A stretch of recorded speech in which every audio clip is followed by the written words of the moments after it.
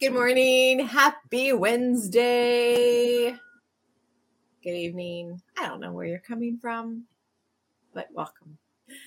Glad to have you on here with us. And I feel exhausted, to be honest with you.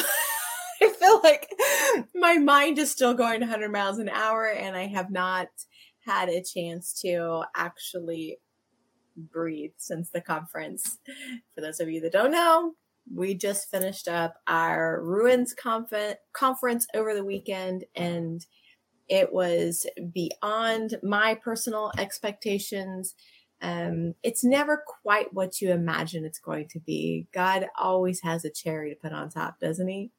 He's so good in love. And it is an absolute honor to be his. I mean, honestly, like it is such an honor to be chosen, handpicked by the Lord to stand beside him and have him share his kingdom with us. It's such a profound honor to be called by his name. And so this is why I feel like my mind is just running, because it's just like, I am just like, wow, just wowed by God. So anyway, this morning we are going to be in 1 Corinthians 4. And I don't know, who wants to read that? We didn't even decide that. I personally like Vince's translation. Okay, I like mine too, but yeah, his pulls a lot out. Yes. Okay. Let's jump into 1 Corinthians 4 and just get this thing started. All right, we're going to read from the Message and get going here. I assume you just want to stop me at some point if you have something to say. Does that work? Okay. That works. All right, 1 Corinthians 4 out of the Message. It says, "Don't imagine us leaders to be something we aren't. We are servants of Christ, not his masters. We are guides into God's most sublime secrets, not security guards posted to protect them. The requirements for a good guide are reliability and accurate knowledge. It matters very little to me what you think of me, even less where I rank in popular opinion. I don't even rank myself. Comparisons in these matters are pointless. I'm not aware of anything that would disqualify me from being a good guide for you, but that doesn't mean much. The master makes that judgment. So don't get ahead of the master and jump to conclusions with your judgments before all the evidence is in. When he comes, he will bring out in the open and place in evidence all kinds of things we never even dreamed of, inner motives and purposes and prayers. Only then will any one of us get to hear the well done of God. All I'm doing right now, friends, is showing how these things pertain to Apollos and me so that you will learn restraint and not rush into making judgments without knowing all the facts. It's important to look at things from God's point of view. I would rather not see you inflating or deflating reputations based on mere hearsay. For who do you know that really knows you, knows your heart? And even if they did, is there anything they would discover in you that you could take credit for? Isn't everything you have and everything you are sheer gifts from God? So what's the point of all this comparing and competing? You already have all you need. You already have more access to God than you can handle. Without bringing either Apollos or me into it, you're sitting on top of the world, at least God's world, and we're right there, sitting alongside you. Wow. It seems to me that God has put us, who bear his message, on a stage in a theater in which no one wants to buy a ticket. We're something everyone stands around and stares at, like an accident in the street. We're the Messiah's misfits. You might be sure of yourselves, but we live in the midst of frailties and uncertainties.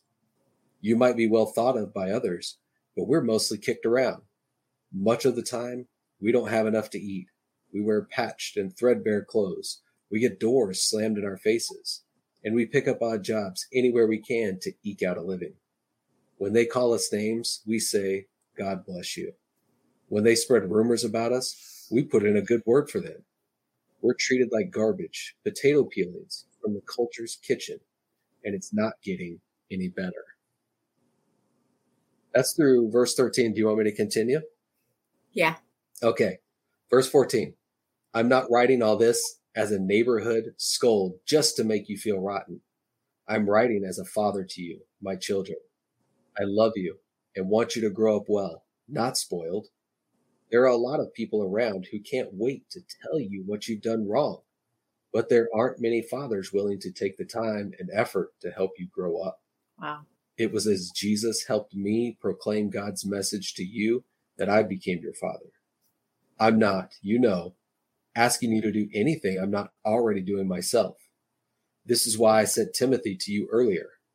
He is also my dear son and true to the master.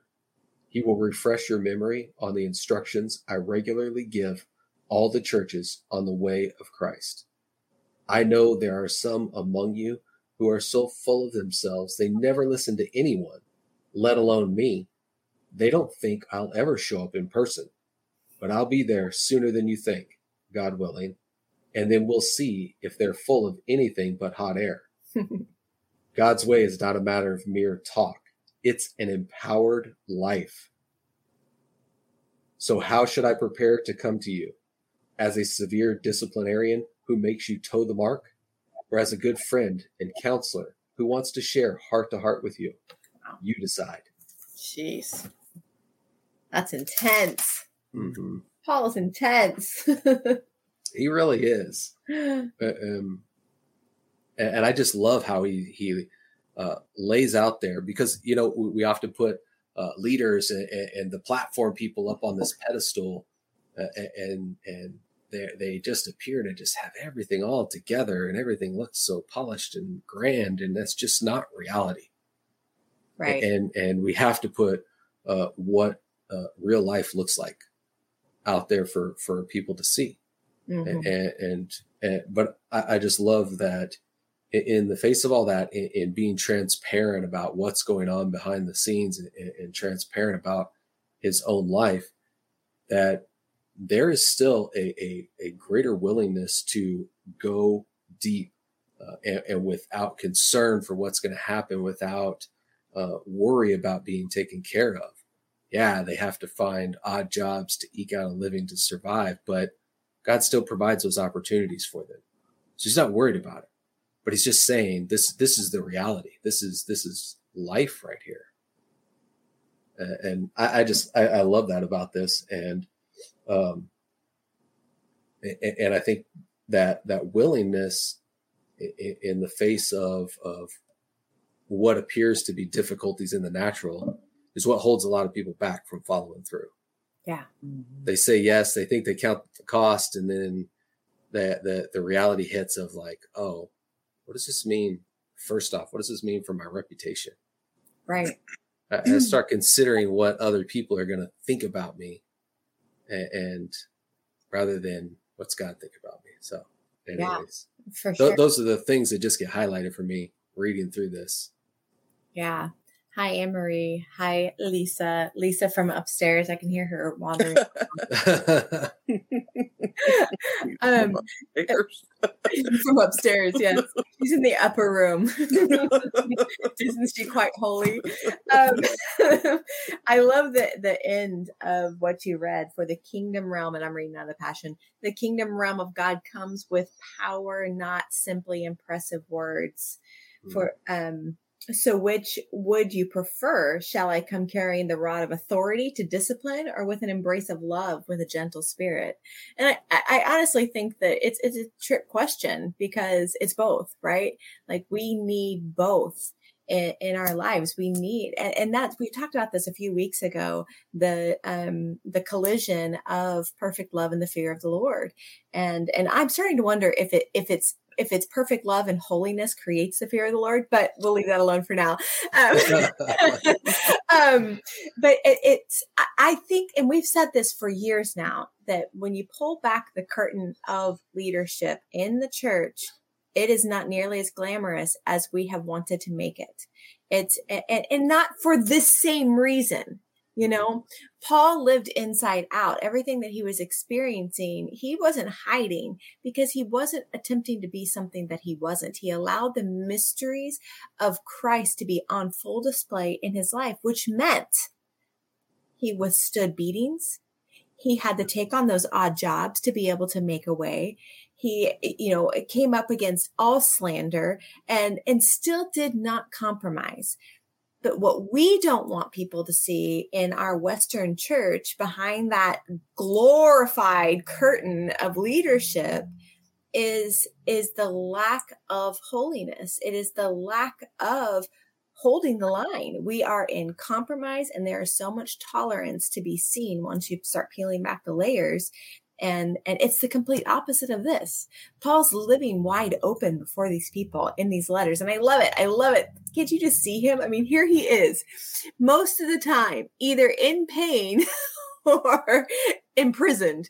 And he's writing these letters to encourage these people and be like, just go further. And here we are so like worried about softening the blow or making sure that, we curate the correction that we feel we need to bring to one another's lives. And Paul is just like hammer because he knows it's for their good. Jump in, Pepper. I especially like how before he goes into his spiel about, basically, just to put it in a nutshell, he's saying, hey, this is no cakewalk for us either, But even before that, he prefaces it in the second verse by saying, my translation says that a person who's put in charge as a manager has to be found faithful. And I think what Vince read, it says reliability and accurate knowledge, So you see by this, because when something's fun, it's fun. And when it's not fun, it's not fun. But he's saying, this is no cakewalk for us, but he makes it clear from the beginning, when God puts you as a manager over something, you have to be faithful.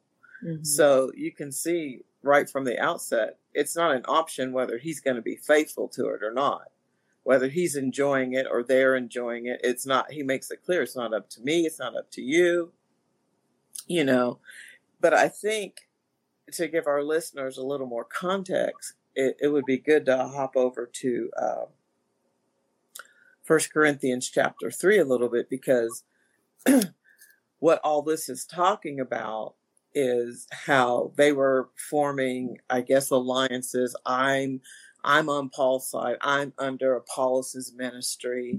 And he's basically saying, this is baby stuff, This is like immature children, because he made it clear in Corinthians 4, I don't remember the verse, but he says, we're guides. So I hear that as Jesus is the way, but we are just guides. And how often do we do that? Put ourselves in alliance with a person or a ministry, and then we forget who we're following, and it's interesting how when somebody's on Facebook or YouTube, oh, I'm following this one, I'm following that one, I'm, and Paul makes it clear in other of the epistles, he said, follow me as I follow Christ. And if I ever stop following Christ, even if it's me, don't follow me anymore. Let me be accursed if I ever stop following Christ. But if you jump over to 1 Corinthians chapter 3, it says, dear brothers and sisters, when I was with you, I couldn't talk to you as I would to spiritual people. I had to talk as though you belonged to this world, or as though you were infants in Christ, because of all this nonsense. I had to feed you with milk, not with solid food, because you weren't ready for anything stronger, and you still aren't ready, for you are still controlled by your sinful nature. You are jealous of one another and quarrel with each other. Doesn't that prove you are controlled by your sinful nature? Aren't you living like people of the world when one of you says, I'm a follower of Paul, and another says, I follow Apollos? Aren't you acting just like people in the world? After all, who is Apollos? Who is Paul? Or does, excuse me, I lost my place. We are only God's servants through whom you believe the good news, which what it says in 4, we're guides. We're not the way. Jesus is the way. We're guides to the mysteries. Each of us did the work the Lord gave us. I planted the seed in your hearts, and Apollos watered it, but it was God who made it grow. It's not important who does the planting or who does the watering. What's important is that God makes the seed grow. The one who plants and the one who waters works together with the same purpose, and both will be rewarded for their own hard work. For we are both God's workers, and you are God's field. You are God's building. And so we see through their immaturity and their petty comparison, if Paul wasn't on it, that could have brought a place of division between him and Apollos, to say, oh, these are my followers, these are your followers, and let's have a church split and we'll both start our own church and our own religion, So thank God they have the maturity, to say we are one body. We all have the same goal, and we all have a job to do. Your job's not just to follow us. You have a job to do too. So I just love how that brings chapter 3 brings more context to what he's elaborating on in chapter 4. Oh yeah, that's so good. I love the message. But for right now, friends, I'm completely frustrated by your unspiritual dealings with each other and with God. And he goes on to say, you're still infants, needing milk. And that just really settles it, doesn't it? Like, grow up. Yes, like it's time to grow up. And I, full well that I wonder what's changed. What's changed since Jesus came and did what he did? And I want to see a grown up body that is eager to live in the mysteries, no matter what. And that's what he's saying. And we know that's Paul's message. He's like, no matter what, I am holding this line. No matter what comes against me, I am holding this line, and he will not compromise. And the thing is like, we're talking about Paul here, and we know that he's driven by passion, and he doesn't do anything halfway, right? Like, he does everything full force. And he's there when Stephen is stoned, and likely it's at his call that Stephen is stoned. And I just wonder, it's shortly after that he has this encounter with the Christ, right? Like it's this glorious takedown. And I just wonder, how often did that moment where Stephen is looking into the heavens and seeing him, Jesus, seated at the right hand of the Father, and muttering the words, Father, forgive them. They have no clue as to what they're doing right now. I mean, Stephen taking on the persona of Jesus in that moment had to have had a profound effect on Paul's life. And I just wonder how many times was that replayed. I know that so many people tried to get to the bottom of what was the thorn in Paul's side kind of thing. Well, probably the fact that he killed God's followers. I think that would probably stick with you, but instead of you allowing that to be used as condemnation against him, to have him sidelined, he used that to have God's mysteries unveiled before all. And that's beautiful. How often are we shying away from the catastrophes in our life because we can't understand how God will use that for his glory? Catastrophes that we've likely created for ourselves. Yeah. You're asking what has changed. And when I look at what Paul is talking about here in 1 Corinthians 3 and 4, I'm going to have to say not much. We have created dividing language over the centuries of clergy and lay people. And this is not something that was ever meant to be. And this is where we get into this problem of, I follow this person. No, I'm over here following that person. And nothing has changed in this regard, because all you need to do is simply get on social media, and I don't care what your favorite platform is. You can find this in all of them. And you are going to see one person tearing down another. And it is not a comparing. It's not making comparisons. It's not saying, okay, what is this person's message over here? What's God given them to say to the body? Okay, it's this. What's this person over here say? Oh, God's given them this message to give to the body. How is that sharpening me?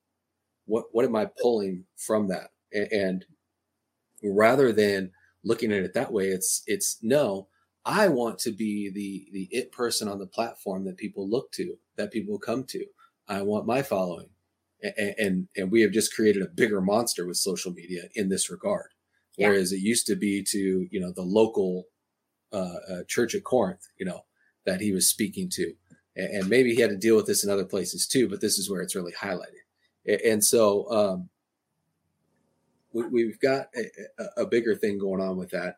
And this comparing and contrasting to look for the message and to draw out what it is that God's wanting to reveal to us, it just turns into a slander fest to say, no, this person is outside of his mind. He's not following God. He's or she, whatever, is leading people away from the kingdom. And this is a problem that has not changed. It's just gotten worse. And I think that dividing language has created a place where people desire to be that it platform person, because that's when you start making that dividing language of clergy and lay people. The lay people are down here, and they are looking to that person on the platform to solve all their problems, to give them all the answers, to reveal for them everything that God would rather personally give to that person. Yeah. And it is just fueled evil things to come out. For sure. And to just be put on display. And I think one of the problems that we get into is people misunderstand that. And so they lose their place. They lose their identity that God's giving them. And they don't choose, like you're talking about Paul getting beaten and still sending out encouraging letters. He was choosing joy in all of that. And that's something we have to be able to take out of this and break away from this hierarchy structure that says, no, platform person here, lay people down here, and just stop using that dividing language. Yeah. You don't have to be considered a lay person. Crack open a Bible, crack open a commentary, read a book, turn off the TV, turn off YouTube, turn off social media, stop listening to us for a minute. And what's Holy Spirit telling you? Yeah. Right. So, anyways, the choice for joy and all of that. And so, I just feel like these partnerships we're making with division under the guise of wanting to lead people down the way of Jesus is creating partnerships with something that God's saying, what are you doing? Mm-hmm. Yeah. What are you doing? Yeah. And mostly our churches are stuck in systems. We are not in a kingdom culture. We are stuck in a worldly system. And honestly, our master is likely the prince of the air. And that's disturbing. If we really want to closely examine what's going on in our churches, we're going to find a whole lot of demonic influence because it's not advancing, right? The idea of the enemy coming in and having his way is enslavement. There is no freedom. Where there is fear of freedom, you can be guaranteed that there is a whole lot of demonic activity happening. And that's everywhere. That's everywhere in North America. You're not going to find a place right now that is free from that kind of influence, because it has become a part. I mean, I go back to the doctrine of demons. We are indoctrinated people right now, and that those doctrines are enslaving our minds, and our minds are not free. And if our minds are not free, then we cannot be free people. And so I think that, we've got to look at a few things as profiting on the altar, right? Like, is that a system of God? God says, seek first the kingdom, and all of your needs will be added unto you. Don't put a price tag on my altar. And this is how the majority of our Western culture is run, through the love of money, and everything is determined by the love of money. And I'm just going to give you a quick little glimpse into the mentality behind this. Is if the particular ministry within a church setting is bringing in the people, putting butts in seats, then they are seen as someone worthy of being paid. That's how these systems are working. It's enslavement. It's a numbers game. If you're bringing in people, then you're worthy of being cared for. And that's gross, you guys. It's pure enslavement to a system. And whether there's an exchange of money or not, that's not kingdom value. Kingdom functions from inheritance. That is our currency, is inheritance. And we need to be teaching one another to lean in for that inheritance, because he's a good father who cares for those who work for him. Right? Like, when he becomes our master, the headmaster, right? Then all things are added to us, and we want for nothing.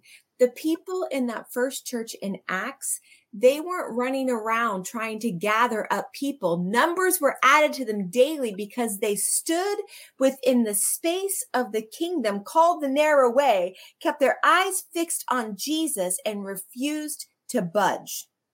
This is why numbers were added to them daily. And even when people failed to commit to the way of the kingdom, and people died, we know this, Ananias and Sapphira, they lied about money, and that got them killed. But what happened on the backside of it? A greater outpouring of the fear of the Lord was released, and numbers were added to them, because there were people brave enough, bold enough to hold the line and not attempt to cover up the death of Ananias and Sapphira. In today's church, we would want to cover that up.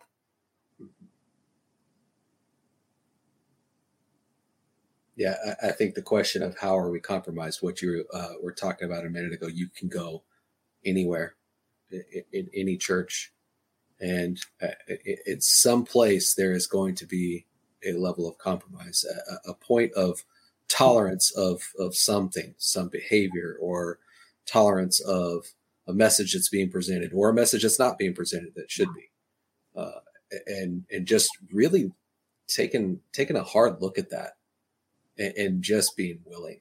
If you're willing and open to looking at that information and just hearing what Holy Spirit has to say, and then taking action to what we have been talking about over and over and over again from the word for 2023 is holding the line of no compromise, breaking the back of tolerance. Mm-hmm. Yeah, because it's Jesus being lifted high. Mm-hmm. That is the drawing that we need to be after, not whether or not your worship leader has enough pizzazz to draw people into their presence, not whether or not the teaching pastor is capable of spewing out the right language that captivates the people and keeps them awake, and not whether somebody is capable of holding your children's attention for 60 minutes. that is not supposed to be the captivating ingredient in our churches. It is supposed to be Jesus Christ and Jesus Christ alone, that we gather together to release praise, lift him high, make him king, make him the most majestic thing on the universe for 60 minutes. And then the people will be drawn. I don't have my hanky. Cheers to that. Cheers to that.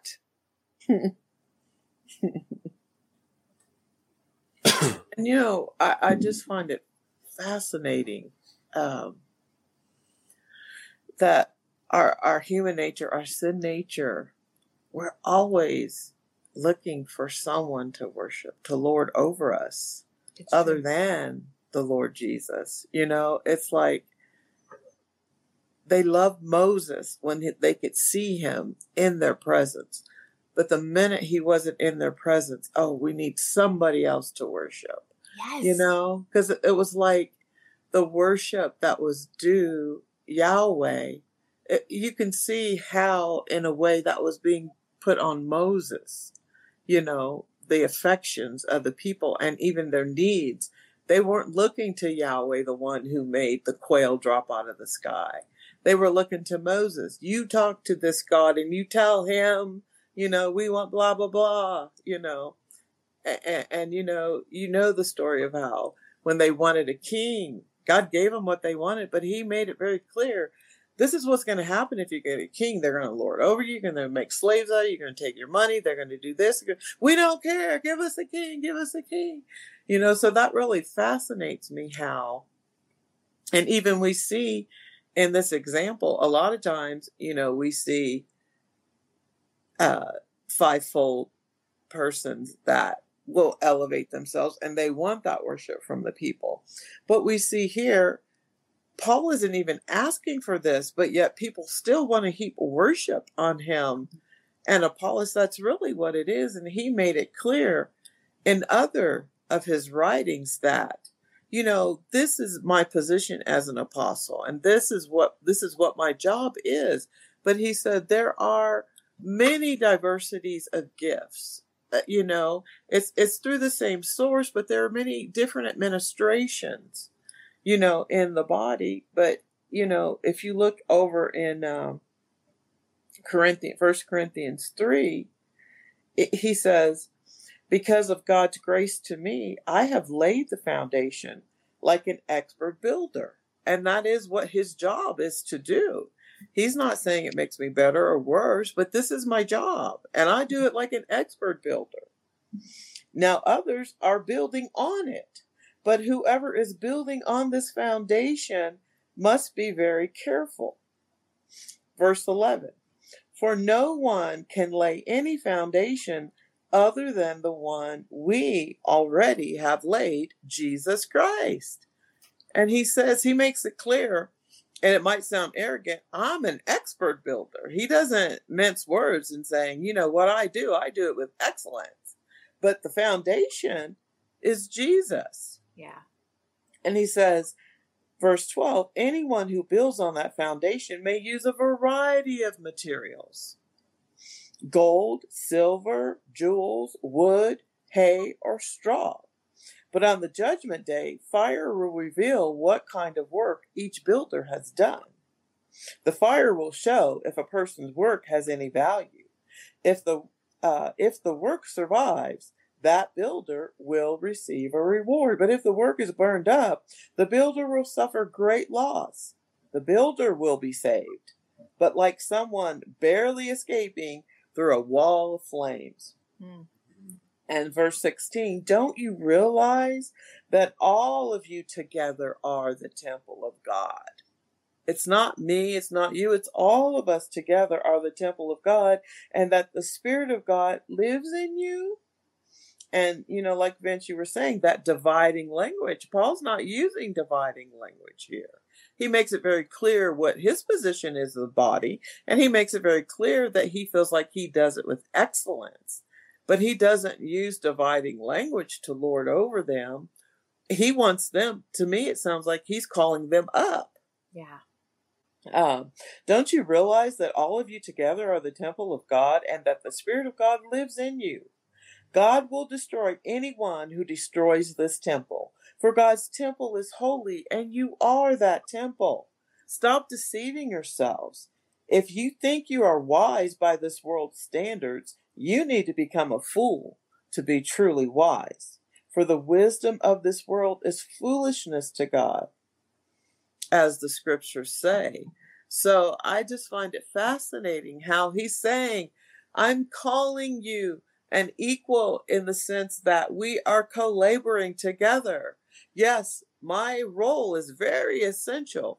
And scripture says my role has to come first as an apostle, and I have to be an expert builder, like John Peters taught us how important that excavation process and the building, and that by the time you get to the roof, you'll see wasn't what was not done right in the foundation. Yeah. That's how I see that with the wood, hay, and stubble. At some point, you're going to see who built with the wrong materials. So my job as an expert builder is very important, but you co-laboring with me, don't look to me, don't look to Apollos. We're the foundation layers, and we're all together going to take our materials and build, because we are all the temple. Yeah. Yeah. And the thing is like Paul knew his role as an apostle, and we love to shine that title up, don't we? And put it on a pedestal and make it something that it's absolutely not. It is not what we've made it out to be, any of the fivefold. If anything, and we know that the fivefold is a gift to the church. It's Christ's gift to the church. But another way to look at that is a tool in your hand. Are you using the gifts that God has placed in your life as a tool in your hand? And I'm always reminded of the relationship that Lester Summerall had with Smith Wigglesworth. And you guys, this did not look like anything that we see today. The measure of discipleship that took place between these two was, Lester, if you're hungry, come and sit at my feet while I pray. And with a caveat of, don't you dare bring that newspaper in my house. And so I think that we need to re-examine what we think we know about the kingdom. Because this hierarchical mindset that we have, they're a prophet, so blah, blah, blah. No, the way that Paul explains this, and if you look up the different languages in this passage of 1 Corinthians 4, he's actually, when he's calling themselves messiahs, misfits, they're like, we are no more than dung. They are trampled. They die daily, typically at the hands of those who are surrounding them. Are we willing to play that role?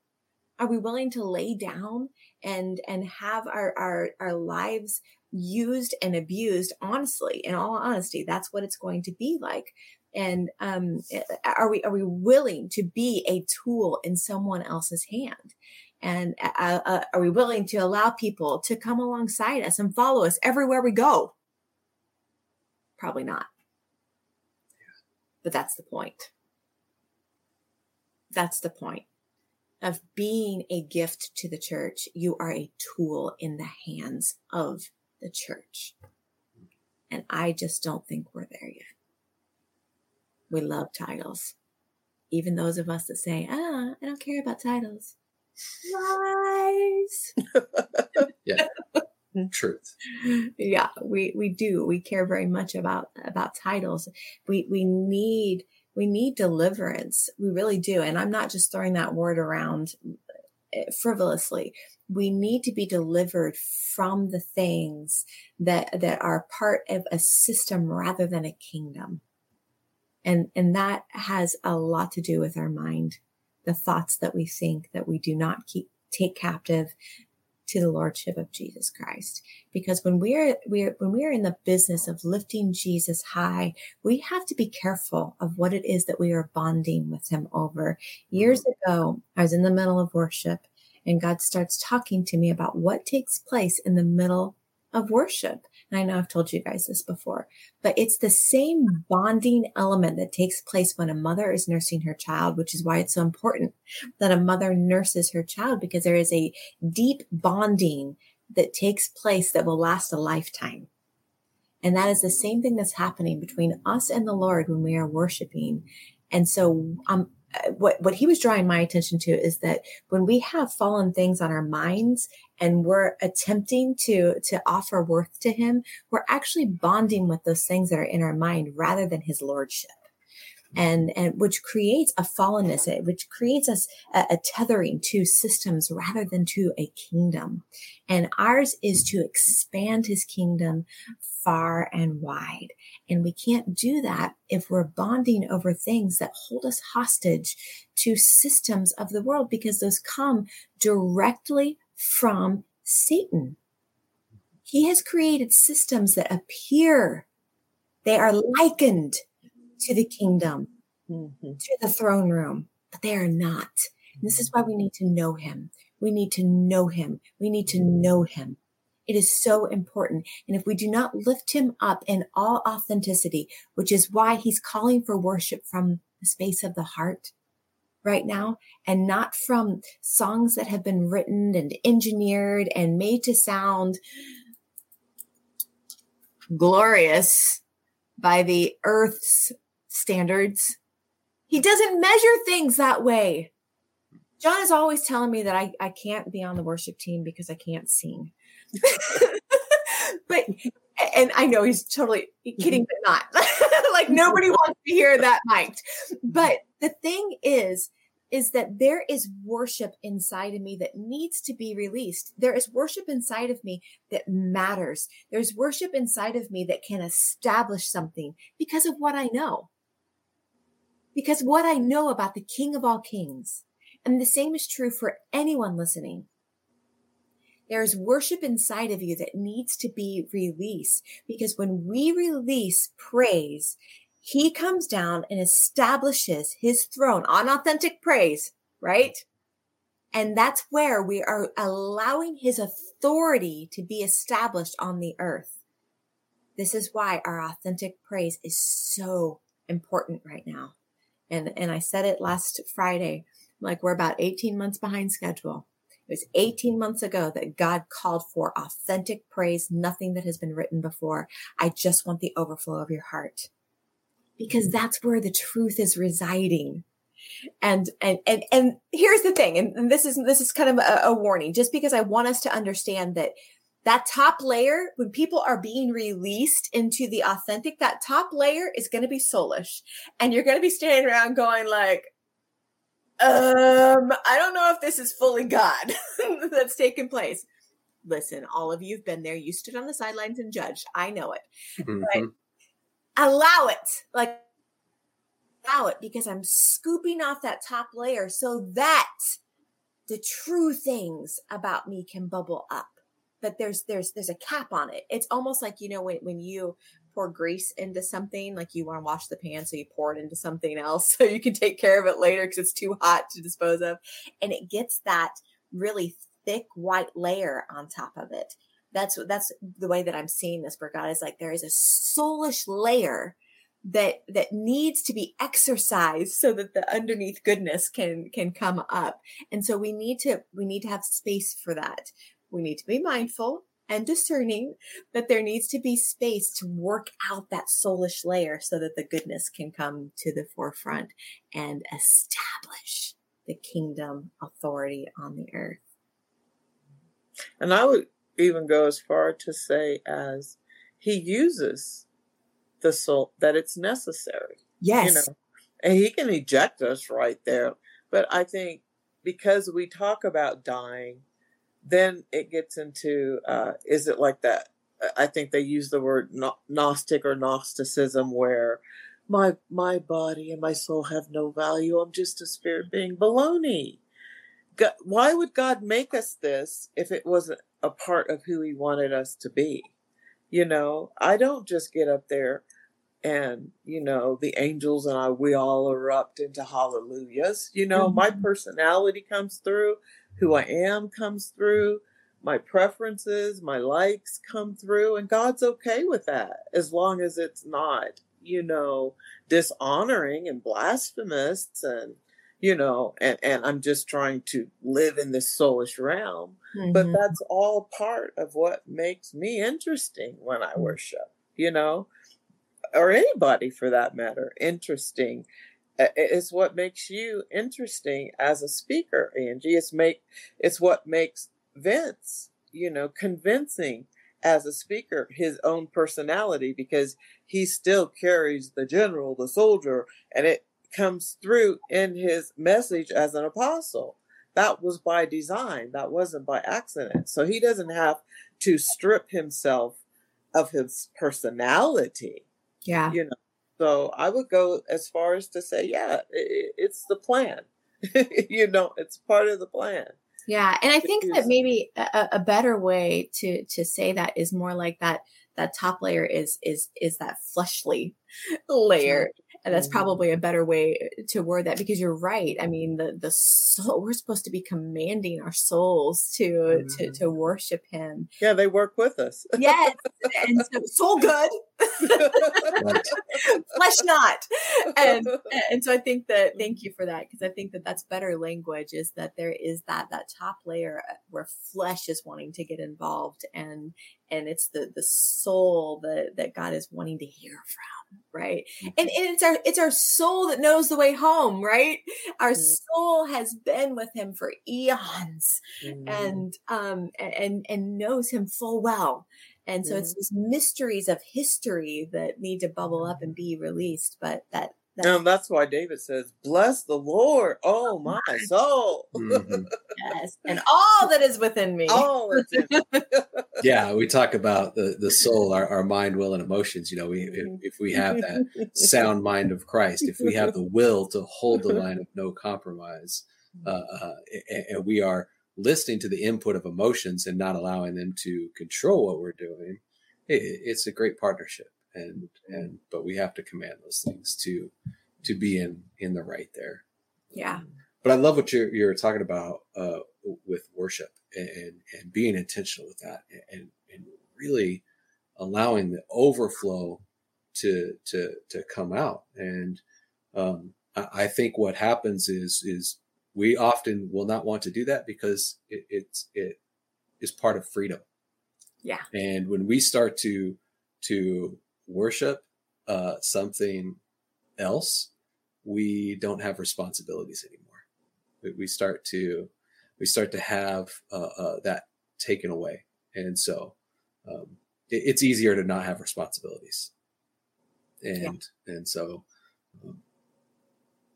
being in that overflow of worship, though, oh my gosh, we have to get there, and not be looking to the polished songs, not be looking to the lights and the smoke and all of the pretty things that are flashy and hold our attention and make us, feel some kind of way, rather than Jesus capturing our attention. Yes. And us maintaining there. Yeah. And I think what you're talking about with the fivefold and having a wrong look at that, these people that are holding fivefold office need to understand their place as Chris Valentin calls them equipment managers. I wouldn't say that, because equipment managers just maintain functionality. It's more like a coach who is going to teach you how to use that piece of equipment, who is going to tell you how to take it out and get more out of it, who's going to tell you how to go out there and give you direction on what you can be doing with this thing. And so it's not, and again, that if we lose the dividing language, we don't have this problem or this misunderstanding anymore. And then we can have people that are holding fivefold office, and functioning in that capacity to equip the saints to do the work of the kingdom. Then we don't have this problem of getting away from the worship that God is calling us into. Absolutely. And I think what's a shame is that we feel like we're not allowed to use the language and the titles of the Bible because people have made them dividing language. Paul calling himself an apostle and making it clear that I'm an expert builder, that might sound arrogant, but that's who God called him. But now, because we've attached a different definition to that by our behaviors, Right. and it's really as much about as our dividing behaviors, you know. And so now it's like, well, because they made a phony $3 bill, I don't want money anymore. But we know that's ludicrous, you know. So I've even heard people say, I don't want to be called a Christian anymore because it has such a negative connotation. Well, it's always had a negative connotation. It's supposed to be a backhanded compliment, you know, that we wear, you know. Now we want it to be this beautiful, fluffy thing to be called a Christian. But really, that was, you know, that's why it was like an insult to be called Christ followers back then. But now we want Christian to have this, you know, beautiful, accepting. And so I think it's not so much the names of the titles, and because if I walk in a room and God doesn't help me discern it, I want to know that you're an apostle, a prophet, or, you know, how can I make a withdrawal on what you have if I don't know what's in your account? You know, how am I supposed to receive this person? That's right. You know, and also, how do I honor that person? Because there is an honor that comes with everything, you know, that we do. We are to honor one another. You know, it's like if your name is, if you go by Mr. Vincent Ream, then I don't want to come in, hey, Vince, buddy. You know, I want to respect that, you know. And so, yeah, it's a shame that we've done that with the title so that people can't even identify their function by their title, you know, and that's what they're for. Yeah. Yep. Yeah. We're running out of time. So I just want to say this one last thing. If we do not train now in the art of praise, it will not be available to us when we most need it. Oh. It's important. I'm starting to believe it's one of the most important things that we can actually do is learn how to release, to ascribe worth to Jesus Christ. You can just look at the incident of Paul and Silas being thrown in prison. If they did not have that under their belt, the ability to release praise in that hour, they would have remained captive. They didn't call out a drummer, the best guitar player, Come on, the best worshiper. They just released praise. And I have a feeling they probably couldn't sing that well. Doesn't matter to God. He's after hearts. How did this happen? How did we create this monster of what worship is? It's ascribing worth to the Lamb.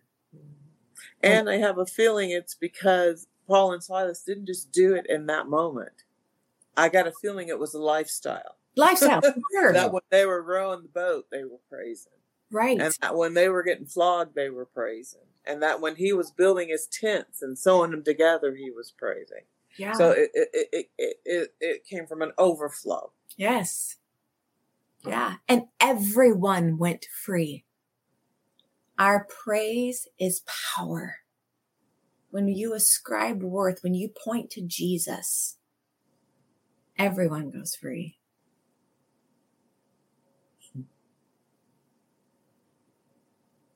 Be blessed, friends. We'll talk soon.